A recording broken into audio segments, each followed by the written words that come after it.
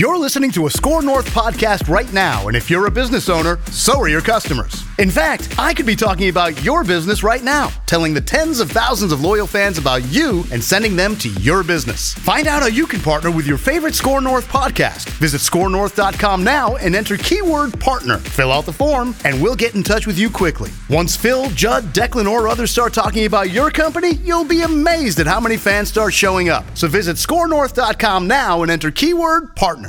Matthew Collar with a deep dive breakdown on Vikings-Eagles going forward and Vikings-Saints from the other day. Lou and Annie, a couple days early. Derek Wetmore, we'll get a little Twins talk in today, but a lot of Vikings. A lot of Vikings, Judge. Ton of purple.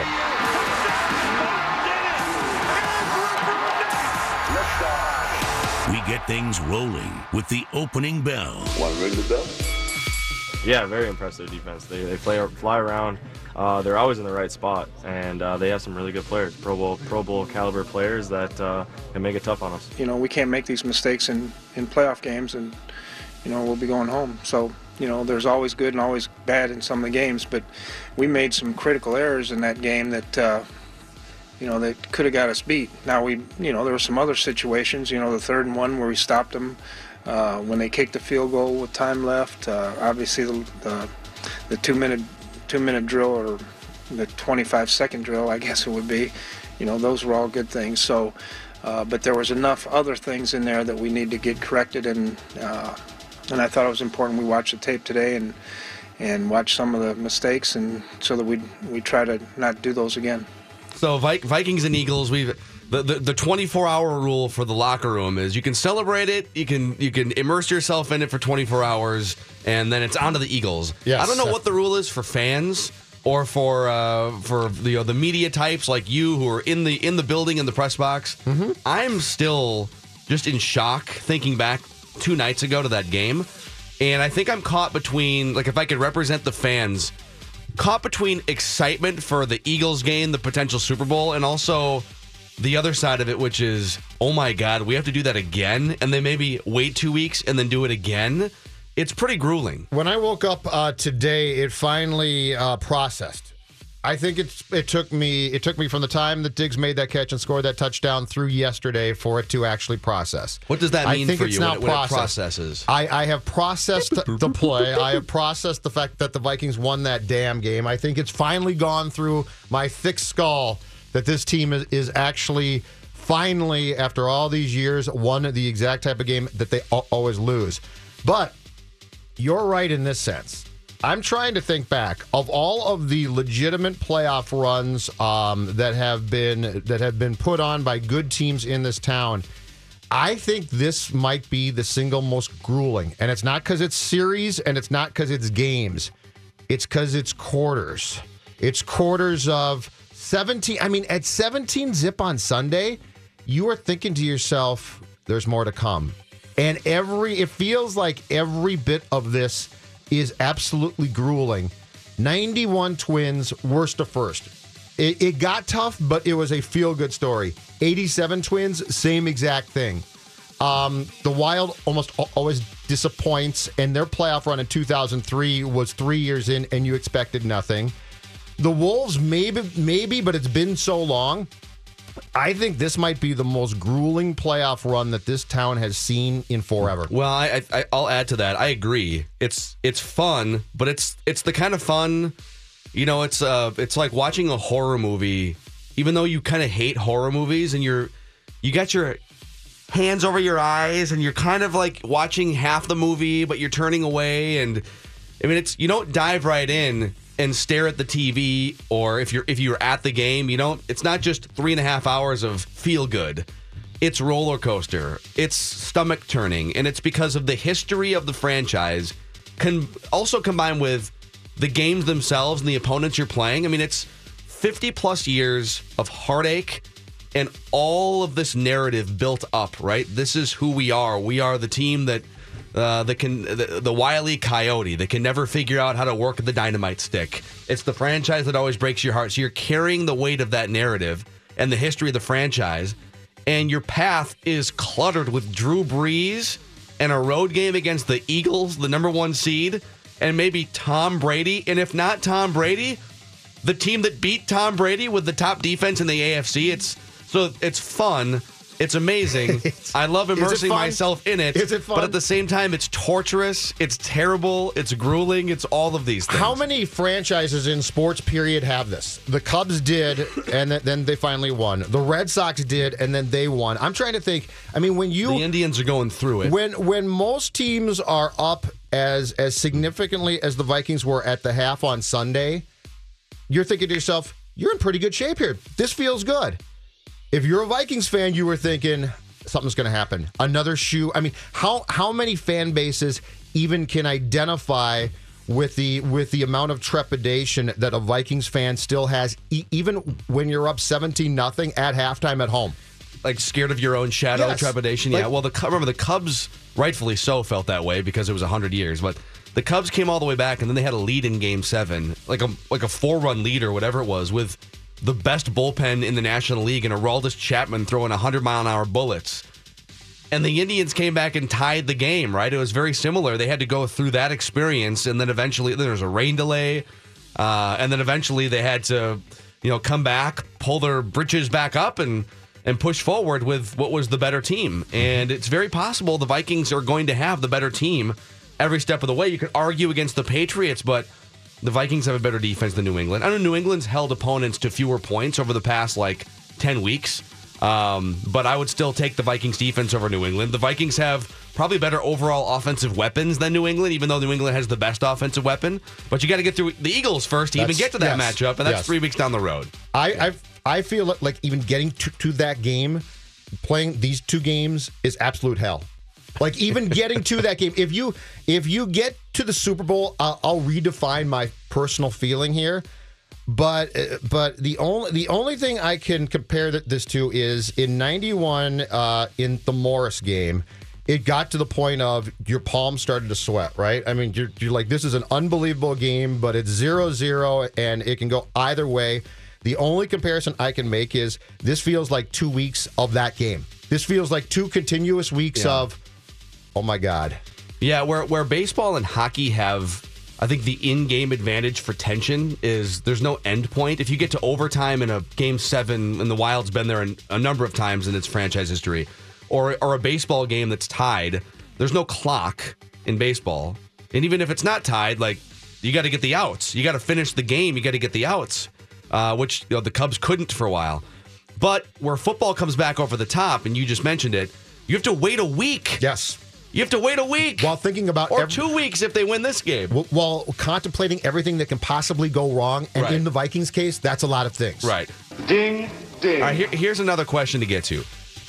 How much validation does Stefon Diggs' miracle touchdown need in the history of the NFL or in the history of the Vikings in terms of where it would stand? If you're going to rank all the great plays in postseason history or all the great plays in NFL history, how much validation does this play need? Handoff, steps into it, pass is caught! Diggs! Sideline! Touchdown! Unbelievable! Vikings win it! So I have a theory I want to run by you. Mm-hmm. As a standalone play, if we don't know anything about the rest of the context, we just know it's a playoff game, we don't know how the Vikings fared the next week or in the rounds going forward, it's one of the most identifiable plays now, I think, in NFL history because it puts a stamp on a franchise that really doesn't have any of these. Mm-hmm. So, I mean, it's an identifiable play now in Vikings franchise history in the NFL, just as a standalone play. It's a walk-off touchdown where regulation walk-off touchdowns don't happen in a sport where it just doesn't happen. So, standalone, it's up there. But I did some thinking on this. If they pay it off with a Super Bowl championship, it becomes something much bigger, and I'm going to give you 2 different plays to illustrate why that is, all right? And just think about the degree of difficulty for these 2 playoff miracle plays that I'm going to throw out at you. The catch from 1981, or 1982, I guess it was January 1982, the 81 season. Joe Montana to Dwight Clark, compared to the Music City Miracle, the 1999 Tennessee Titans. It was a January 2000 playoff game. So there's a reason why the catch, despite having a far lesser degree of difficulty is a more noteworthy play historically, and I don't think anyone would dispute that. If you're ranking the greatest plays of all time, people would say, oh, Montana to Dwight Clark is number one or whatever, and then the Music City Miracle is in there somewhere. But if you think about it, without the context of what happened after the play was over or in the ensuing weeks, Joe Montana took the snap from the 6-yard line. There was 58 seconds left. It was a 3rd and 3. And it was a rollout to the right and a throw in the back of the end zone, and Dwight Clark had to jump a little bit, and he made the catch. He had to jump over a phone book at least. But if you think about the context, they could have gained 3 yards for a first down. Even if that pass is incomplete, there's almost a minute to go. They have a 4th down play. They're down by 6, so they need a touchdown, but they had another play. They could have gained a first down, then had a fresh set of downs. So there's all kinds of things that could have happened, even if that throw sails through the back of the end zone. The Tennessee Titans' degree of difficulty had 16 seconds left and were getting a kickoff. And they had to go, though they were down by 1, so they had to at least get into field goal range to beat the Bills. But degree of difficulty, all right, here's the ball, here's the circumstances, go win the game. Much more difficult and much more rare, the Music City Miracle. But the reason why that play ranks lower is because the catch launched a Super Bowl championship It defined and a something. dynasty for a decade and a half, right? Yep. Yeah, I think there's 2 bins here. If you're a Viking fan, 25 years from now, if I say Stefon Diggs, this catch is going to come to mind, and this play will always carry a top 5 piece of Viking lore. That being said, the second bin is this. Is this Dave Roberts stealing second base for the Sox against the Yankees in Game 4 in 2003? Because why that play is so special was that defined a turning point in that franchise's history. And they didn't lose again. Exactly. So this catch will always be incredibly special and won't be forgotten ever. But this has an opportunity to redefine how we think of this franchise, and it's not there until they pay this thing off entirely. So bin 2 is 25 years from now, if the Vikings have won a couple of championships, and I say Stefon Diggs, you're not just going to think, where was I when that catch was made to win that game? You're going to think that is the catch that changed the course of this franchise, and that is the second bin. That's the difficult one to get to. In fact, there's this is a whole other path we could go down, but where the memorable play that happened maybe in the game or the week or the series before the championship took place is actually more memorable. Miracle on Ice is another one. The Miracle on Ice didn't win the gold medal. The U.S. hockey team had to go forward and Sunday. pay it off, right? Yep. Now, would that if they had lost, who'd they play? Sweden in the championship? They played Finland on Sunday, and let's say they had lost 4-3 and it was a buzzkill. Yeah, then you don't people care. would still talk about that game against the Russians, but they wouldn't talk about it as the Miracle on Ice. That's why Herb Brooks had the great speech before that game when he said, "Boys, if you don't win this game to win the gold now, you're going to take it to your grave." And then he stopped and he said, "Your bleeping grave." Yeah. But that's the same thing that Mike can say here, because this catch is really cool and it's fun to talk about. But if you now turn around and win the Super Bowl here on February 4th, the Diggs catch becomes franchise defining. It changes everything as far as Vikings fans know this franchise. Yes, I still, that Red Sox comparison is such a great one because it was, it wasn't quite as long of a drought for the Vikings, who have only been in existence since 1960, 1961. But the Red Sox went 86 years, and it looked like, here we go again. High expectations. This was supposed to be the year. And we're down 3-0 and down a run in the 9th inning. And then all of a sudden, that play happens. And it's like the entire history of the franchise flips around on that one and play. They enter this new era of championships and winning. And I mean, if you were born in, what year was that? 2004. So if you were born anytime after the year 2000, you don't remember the Red Sox as this woe is me franchise. Correct. As this and Buckner down on matter. its luck Eeyore franchise. No, you remember the Red Sox. If you're in high school right now, you're thinking about the Red Sox as this sort of unlikable. Almost the Yankees, right? If this Diggs catch results in a Super Bowl championship, Anderson, Walsh, Favre are still recalled, but not in the same way. We quit talking about them in the vein that we've been talking about them since '98, and all of this started to transpire. if this catch pays off. Yes. So standalone, it's one of the greats of all time. And later on, we're going to rank our top Minnesota sports plays in history. We'll do that in a couple hours. Lou Nanny's going to join at the top of the hour.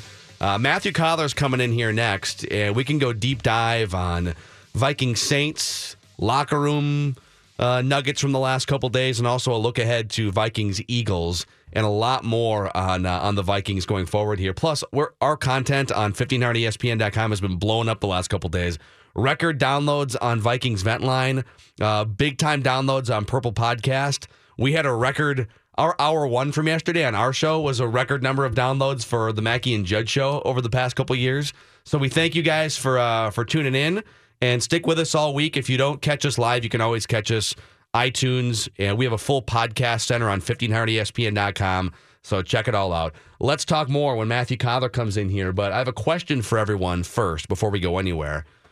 It's maybe kind of a dumb question if you think about the answer. Would you turn down a job that paid $30,000 to $60,000 an hour? No, I did not misspeak. I said $30,000 to $60,000 an hour. Well, that's what you'd be doing by not attending the Seller Workshop put on by the Chris Lindahl team, the number one RE/MAX results team. In about an hour, you'll learn the secret sauce, how to potentially make $30,000 to $60,000 more on the sale of your home. I can speak from firsthand experience working with the Chris Lindahl team. This is not just beefed up marketing talk. These people are for real. The world has changed when it comes to home selling, yet people are still doing it the traditional way and leaving tens of thousands of dollars on the table. To find out more about the Seller Workshop, go to sellerworkshop.com. That's sellerworkshop.com, or call 763-401-SOLD. 763-401-SOLD. Chris Lindahl.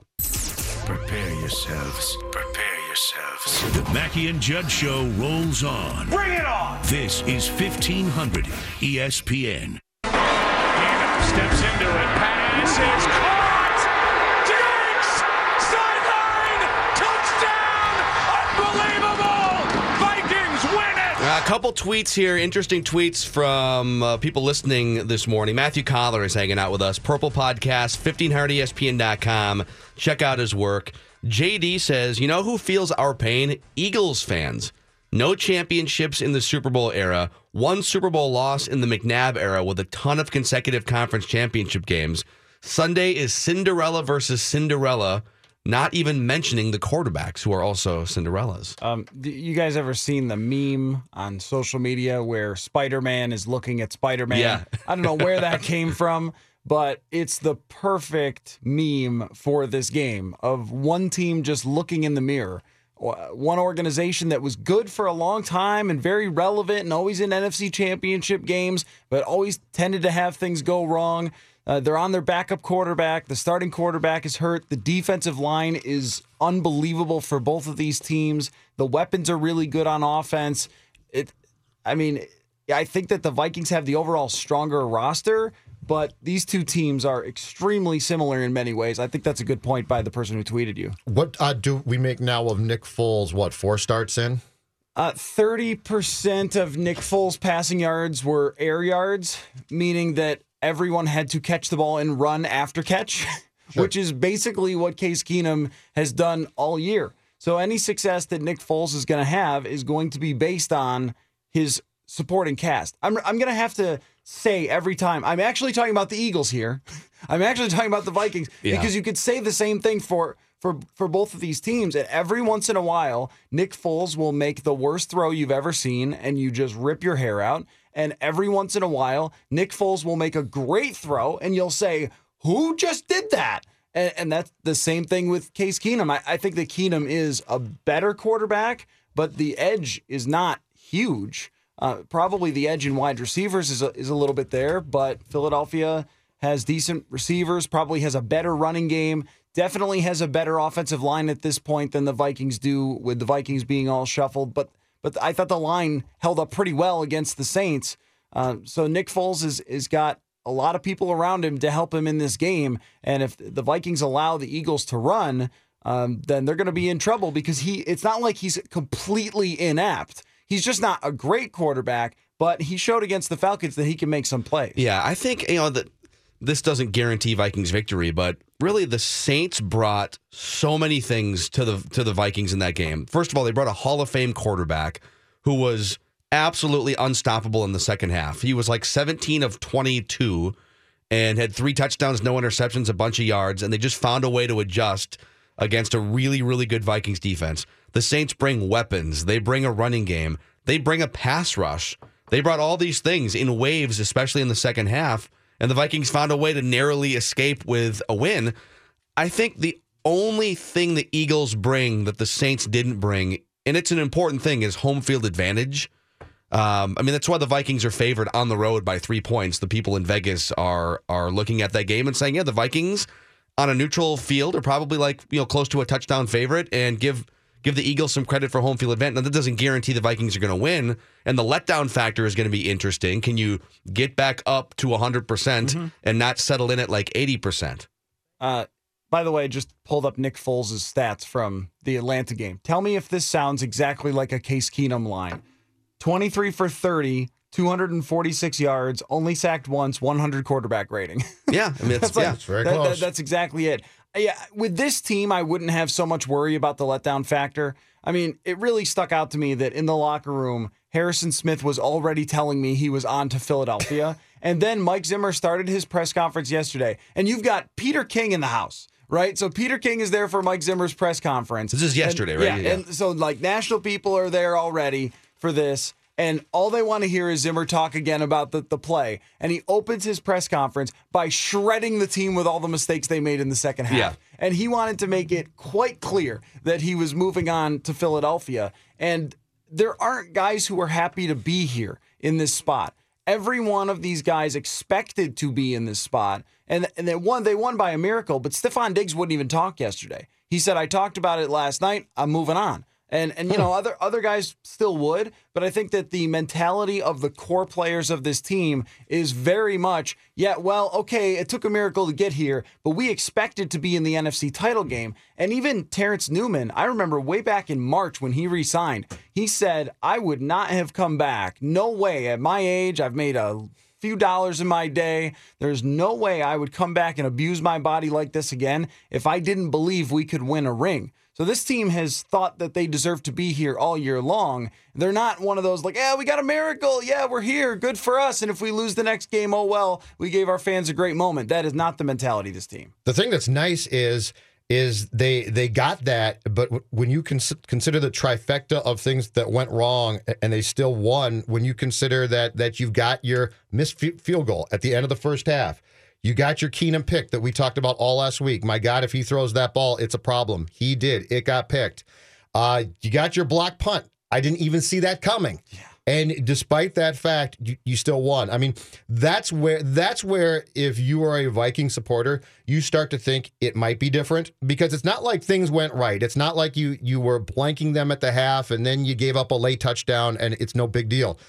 The nice thing about this is you had your trifecta of things go wrong, and you still won. It reminds me a little bit of 2015 when the Broncos ended up in the Super Bowl, where the Patriots kicker missed an extra point, and he had never missed an extra point before. Right? Wasn't that the first year that they moved the extra point back, and he had hit all of them all year, and then he misses one. And all of Tom Brady's offensive linemen got hurt. And then I think he had to get a 2-point conversion at the end, and he didn't come through with the 2-point conversion. And the game before that, Antonio Brown had gotten hit by Vontaze Burfict, and he was out for the Steelers. And when he's not playing, the Steelers are not anywhere close to the same team. It was like every week something aligned perfectly. And then even in the Super Bowl, the field was trash. So none of the linemen could block for Cam Newton. And then there was a fumble by the Panthers. I think Mike Tolbert or someone fumbled. There was dropped passes. It was just everything was guiding Peyton Manning to the Super Bowl. And when something like that happens for you the other night, you feel like, man, there is just the luck is going our way, but there's no way to tell if that's going to carry over to Philadelphia. Yeah. What would you say, of having kind of perused around, after the game Sunday around Winter Park yesterday, what are some things you're picking up? I think what you mentioned about the team already implementing the 24-hour rule and discussing the things that annoyed them about the second half of the Saints game. That's interesting. What are some other things that would be interesting for fans, just kind of behind the scenes the last couple days? What do you mean about just the play, or? I would say just like reactions, players discussing it behind the scenes and the general vibe of the locker room. Well, I think my favorite story was Caleb Jones, the practice squad wide receiver.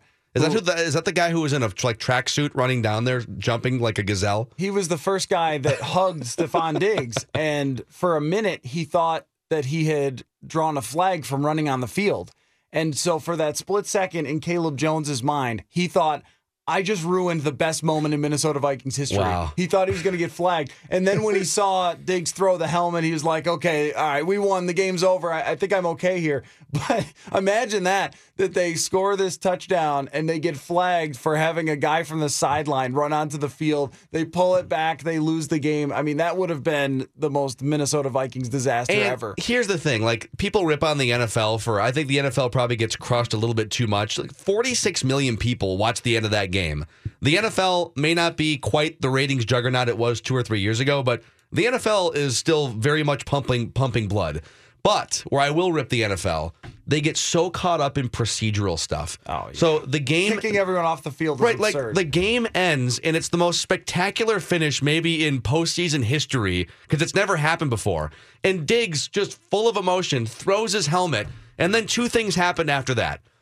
2 officials have to sheepishly reach into their pockets and pull out their flags and toss the flags on the ground because that's a penalty, even though the game is over. But it's not really over because here's the second thing. We have to clear all of the media and all of the people on the field and then summon 11 Saints players, including their punter with 8 broken ribs, to come out for a pointless extra point that Case Keenum is just going to kneel down anyways.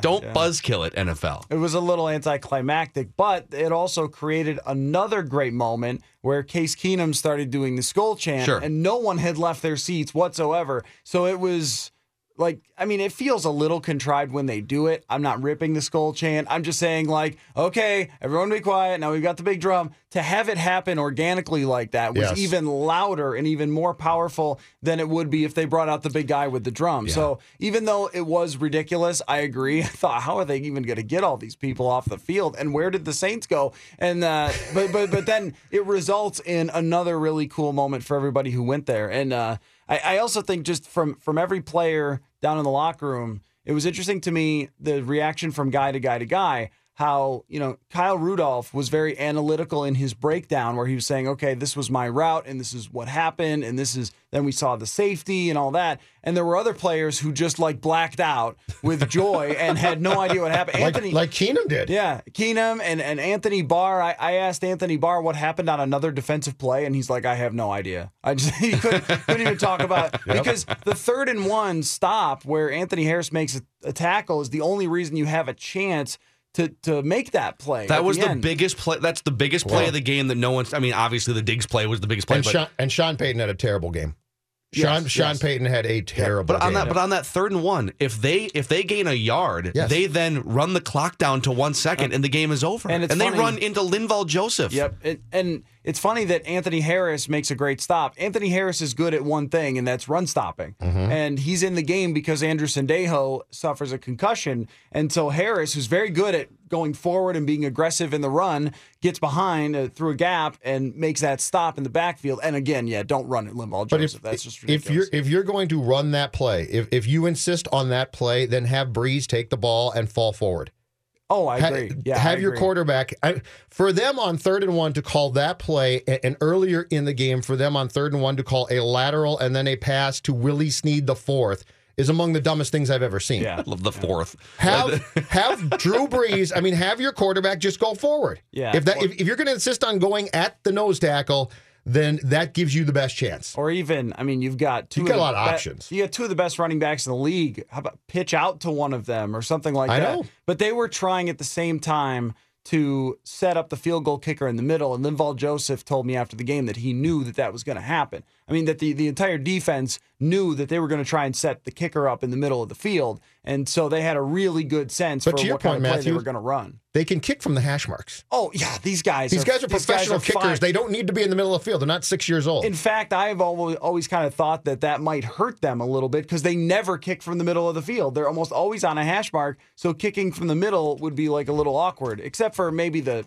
extra points change that now. But the things that had to come together, the reaction in the locker room was different from guy to guy. And, I mentioned Harrison Smith moving on very quickly. Other guys were shocked. Other guys just, couldn't talk or were in tears or things like that. I mean, it was the most unique locker room I've ever been a part of because usually there's always a vibe. There's always everybody's kind of on the same page, whether they're really angry about the loss or whether they're they won but they're not impressed with themselves or whether they're super jacked. This was from different sections of the room, there were different reactions. But you know what? The one thing that was all the way through that guys wouldn't say on the record, but off the record, they were saying to each other, they could not believe what Marcus Williams did. Dude, they were stunned. I put 50% on just being a bonehead rookie, but also 50% on Sean Payton and the defensive coaching staff. Absolutely. They called a timeout before that play. Why? Or maybe 2 plays, whatever it was. They called a timeout on that series. And for that to not be clearly communicated and maybe communicated 10 different times, okay, don't commit a penalty, but also, so don't headhunt if you're, especially the safeties. And also, if he catches the ball inbounds, just grab him, hold him, and pin him to the ground. Like, I think about I put myself in the situation and say, if I was out there playing safety, wouldn't I just watch him catch the ball and be like, come to daddy, and just accept him into my arms? And he was pretty far away. He was pretty far away from the sideline. I'll tell you what, though. Wouldn't you do that? Wouldn't you just grab him with both of your arms and fall to the ground with him? The end of that game perfectly makes up for 2009. And it's inexplicable. What's Favre doing? Why are you throwing back into the middle of the damn field? Which Case did actually on a play. 12 men, though. I mean, if you think about the Vikings lost that game largely because of a colossal meltdown. This was the exact same type of meltdown. And they had a penalty on a touchdown too. Illegal motion. I mean, the Saints fans will always remember the Diggs catch and wonder what Marcus Williams was thinking. But they've also got to be saying to themselves, illegal motion took a touchdown off of the board at that point. And you're right, all the stars that had to align, Everson Griffin throwing his arms in the air and having that football bounce off the back of his hand and turn into a touchdown. I mean, at that point right there, Drew Brees was starting to catch fire. And if they score there, I mean, the Vikings do not win the game. Yeah. Let's come back. Matthew Collar hanging out with us. We have a great email from a Vikings fan from Australia who watched the game in a different time zone and has a great story about it, and much more Vikings discussion. Purple Podcast is blowing up. Go download and subscribe if you haven't checked it out yet, and go read Matthew Collar's work on 1500ESPN.com. Phil Mackey. This guy is absolutely elite. It's kind of like you're looking at your brother. I didn't know who had more energy. Judd Zulgad. I even hesitate to disagree with him because he's so knowledgeable and he knows way more than I ever will. Mackey and Judd on 1500 ESPN. You just get the players hope. You just get in the huddle and let them know, I'm going to get you the ball. I mean, I'm going to give you a chance to just make a play on the ball, and try to help us win the game. You want a quarterback like that that's going to sit there and motivate you and let you know, like, no matter what situation you open, I'm going to try to find you. It's Xavier Rhodes talking about Case Keenum. I want to read you guys an email real quick here from Rohan. Remember, what was that movie about Zohan? No? Dave, No. Did you ever see that? Remember the Zohan or something? Adam Sandler movie, Adam right? Sandler, You don't mess with the Zohan. You don't mess with the Zohan. Yeah, I didn't see it. Don't mess with the Not Rohan. a Sandler hit, I take it? There's not many Sandler hits, and those that came a long time ago. Yeah, they were good. It was on the downslide, I think, that Zohan movie, yeah. Remember the Rohan, though. That's the email movie that came in here. He says, "Hi, guys. I know I'm a day late. I'm in Australia, so I listen to the show via the podcast, but I may have an interesting answer to the question you asked about where were you for the Vikings-Saints game. With the time difference for the game, I had to leave for work 10 minutes to go in the fourth quarter, so I recorded the rest of the game. To be absolutely sure I wouldn't have the score told to me, I turned my phone off for the whole day, ate my lunch in my car in case the score was mentioned on the TV in the lunchroom at work, and spoke to as few people as possible. It was the longest 9 or so hours of my life, waiting to go home and watch the ending. And as they say, the rest is history. My reaction to the Diggs touchdown was a combination of Everson Griffin's interview with Josina Anderson and Phil's expression on the Facebook live stream of Vikings Vent Line. Love the show. So from Australia, he had to avoid all results and human contact for 9 hours. That's great. I think we have all tried that at one point or another and failed every single time. Like, I'm not going to look at the front page of the paper. I'm going to tell people that I run into, don't tell me the score. But it never works. I mean, you always end up bumping into it, especially with social media. So yeah. I salute you, sir. That's impressive. I think that the most fun thing about this entire Diggs catch is hearing the stories now, like where people were. I got another one, and recounting it. It's so interesting the reaction, and like I was trying to ignore it, or this one. Good segue there. Thank you. Max emails in. Judge Olga. Yes, he is. Max emails in from Seattle. This past Sunday, I chose to watch the game at my uncle's house, who was also born and raised in Minnesota. Though over the past 10 years, he's identified as a Seahawks fan. Unlike him, my blood has been purple since birth. I will remain that way, always. I, too, like many, didn't witness the last play of the game. After the false start penalty on first down, with sweaty hands and a shaky posture, I looked up at him and said, I can't do this. The look on his face was, are you sure? Needless to say, 3 minutes down the road, my phone started blowing up. It was my aunt screaming on the other line, they won, I swear to God. I immediately said, no, wait, what? I have to call you back. As soon as I hung up the phone, I began sobbing uncontrollably in my car. The tears haven't stopped. Not only did I continue to cry watching all the fan reactions online until the wee hours of the morning, but I started my day listening back to your podcast, where I ended up again breaking down in my car on my way to work this morning. That's awesome. All things said, thanks for doing what you guys do. Here's to taking down Philadelphia next week and bringing it home. Hashtag I bleed purple. That's awesome. And we've been reading all your emails. We don't have time to read all of them on the air, but we see them and we appreciate it. That's awesome. I feel very much about these fan reactions like I feel about people who like boating. Like, I have no interest in going out on a boat. It terrifies me. But I love sitting at the side of the water and watching everyone go wee across, right? Like, that's one of my favorite things, to be at the beach or to be at a lake. Observer of life, Matthew Collard. On the sidelines and watch everybody enjoy their boating life. And it's the same thing with this. Of course, other radio shows looking for guests called me because I'm the Vikings reporter yesterday, so I think I did like 7 or 8 of these things because it's being talked about everywhere. I was in Canada 3 different times. Boom. And every one of them asked, so what was your reaction? I was like, well, I said to Judd, wow, what a play. And then we started like talking about how we're going to write about it. We have the least interesting reactions ever, but these are so fun to take in and watch. They never get old. I think the thing is, I'm not a huge fan now, but I can identify. I loved the Cubs in '84. I loved the North Stars. So I get the reaction. The one thing, having grown up here and been a Vikings fan at one time too, for me, is these people have been through so much, you can't help but feel good. Mm-hmm. Like, it was seeing that and the jubilation and people crying and players crying. That is really, really cool. Because it's not like, okay, that was one great play, but you had a great play 2 years ago, and you're going to have a great play next year. For the Vikings, this doesn't happen.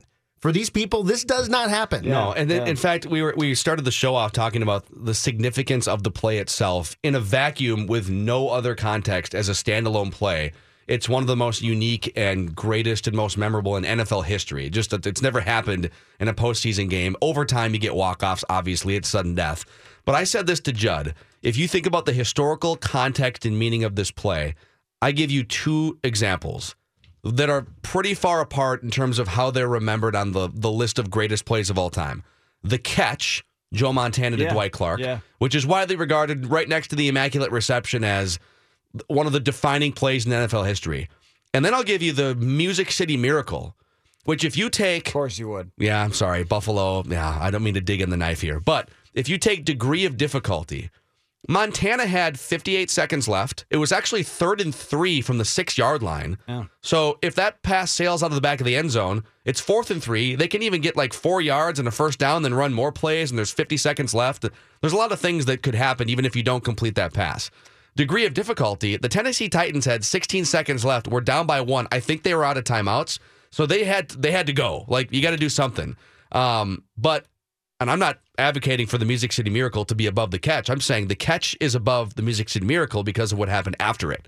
That the 49ers won their first championship, and then they went on to go 15 years of a dynasty.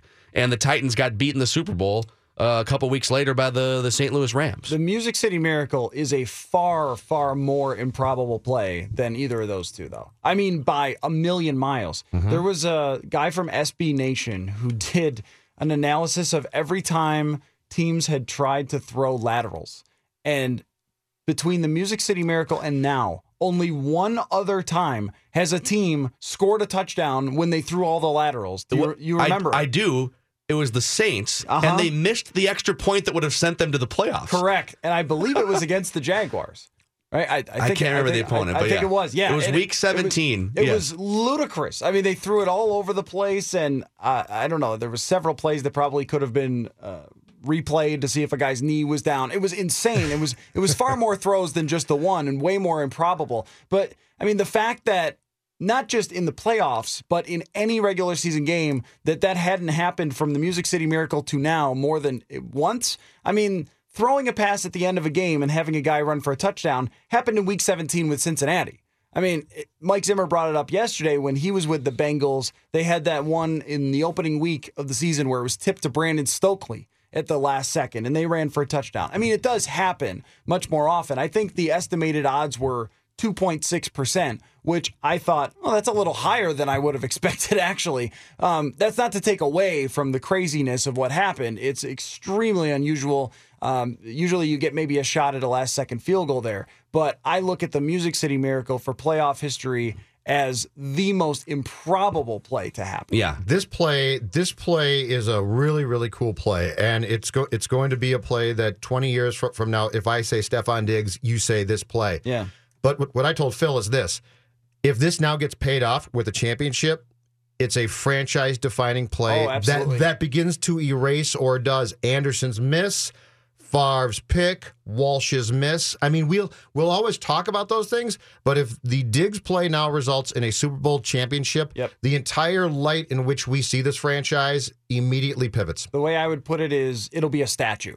Like, somewhere at U.S. Bank Stadium. Outside U.S. Bank Stadium. Outside U.S. Bank Stadium, Stefon Diggs going up for that catch or throwing his helmet, whichever one, will be a statue. And also, by the way, just let me pimp this a little bit. Pimp this home run.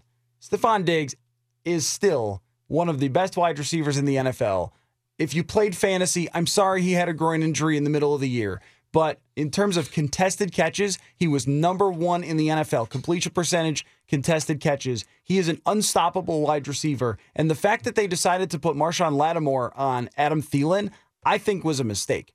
Thielen is a great, great wide receiver, and they're 1 and 1A for sure. They're both superstar players. Yeah. But I would have put Lattimore on Stefon Diggs because this game screamed Stefon Diggs is going to kill you. And the fact that when at the end of the game they throw the ball up, and it's a safety who's got to make a play on him and not the best cornerback you have, I think that was an error by them. Matthew Collar talking Vikings, Mackey and Judd.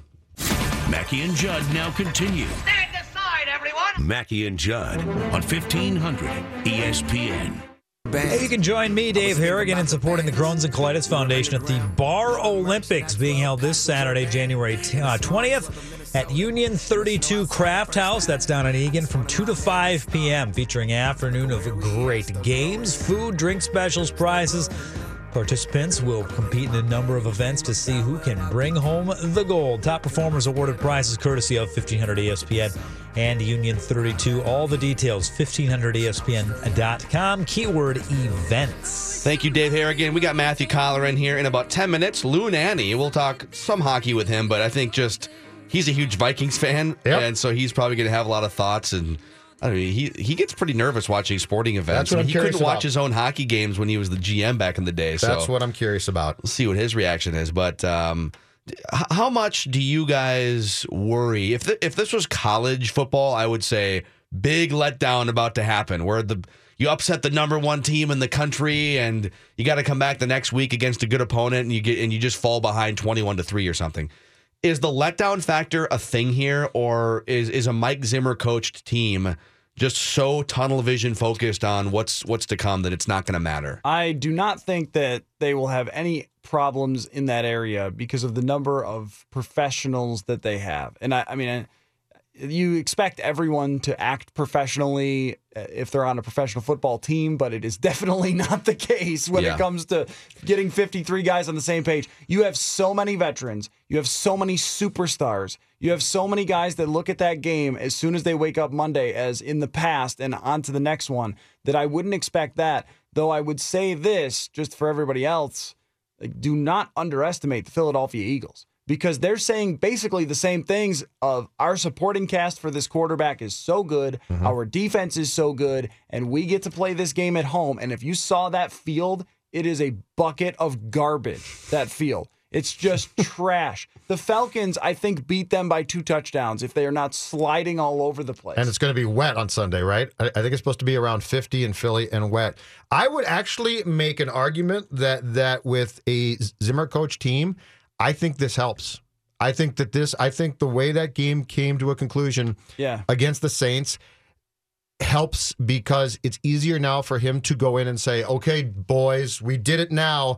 But this might be a temptation not to focus. It gives you more reason to. And I would also say this.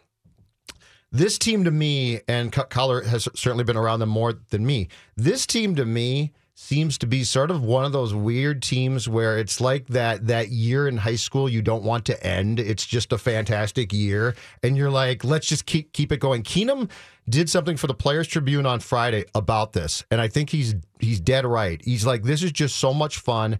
They get along. Yep. I think it's a good group of guys. So I actually think that the way that game came to a conclusion on Sunday helps them as far as their potential focus goes. And I was thinking the other day about the moment when the captains were brought in to meet with Mike Zimmer to talk about the quarterback situation.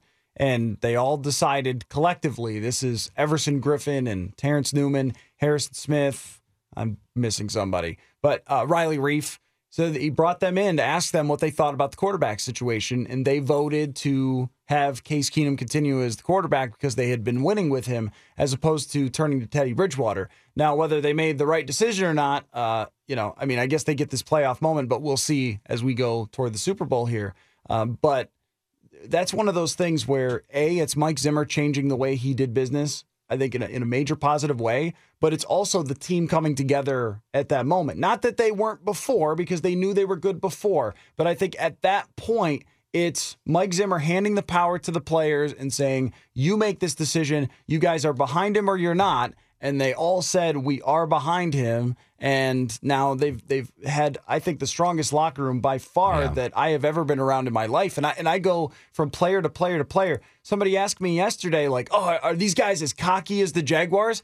No, they're the exact opposite of the Jaguars. These guys are assassins. They're not like, they're not guys who are slam dunking and dancing after, which is fine and I like, but they're guys who hit a cold-blooded 3 and then just walk back down the court. Yeah, the Jaguars are a bunch of James Bonds where they're gonna taunt you before they kill you, and then they're gonna kill you and have some like quippy line, and they're gonna, they're flashy.